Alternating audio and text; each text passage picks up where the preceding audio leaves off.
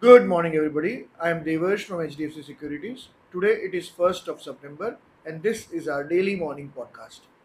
US stocks finished mostly lower on Thursday to end the August month on a sore note after the Federal Reserve's preferred inflation gauge proved largely in line with the expectations for July.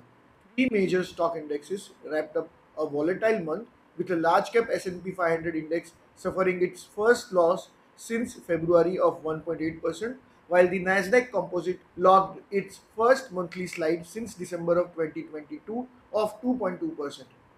The US is expected to add 1.7 lakh jobs in August, down from 1.87 lakh jobs in the prior month, based on the poll of economists. In contrast, the US added an average 1.87 new jobs a month in first 4 months of the year.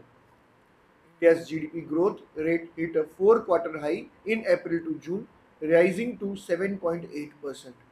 The People's Bank of China announced on Friday that starting from September 15, it would reduce the foreign exchange reserve requirement ratio for financial institutions to 4% from 6%.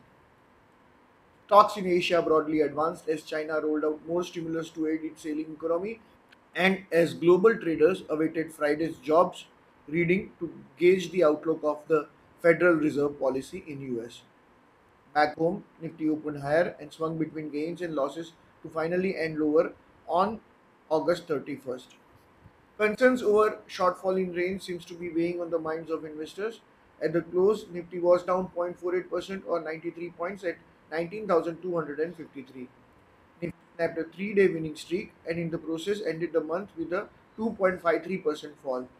It now has crucial support in the 19,201 to 19,229 band for the near term, while 19,336 could act as a resistance. Indian market could open flat in line with mildly positive Asian markets today and despite lower US markets on August 31st. That is all for the day. Investment in securities is subject to market risk. For detailed disclaimers, do visit our website www.hdfcsec.com. Thank you for listening and have a profitable day ahead.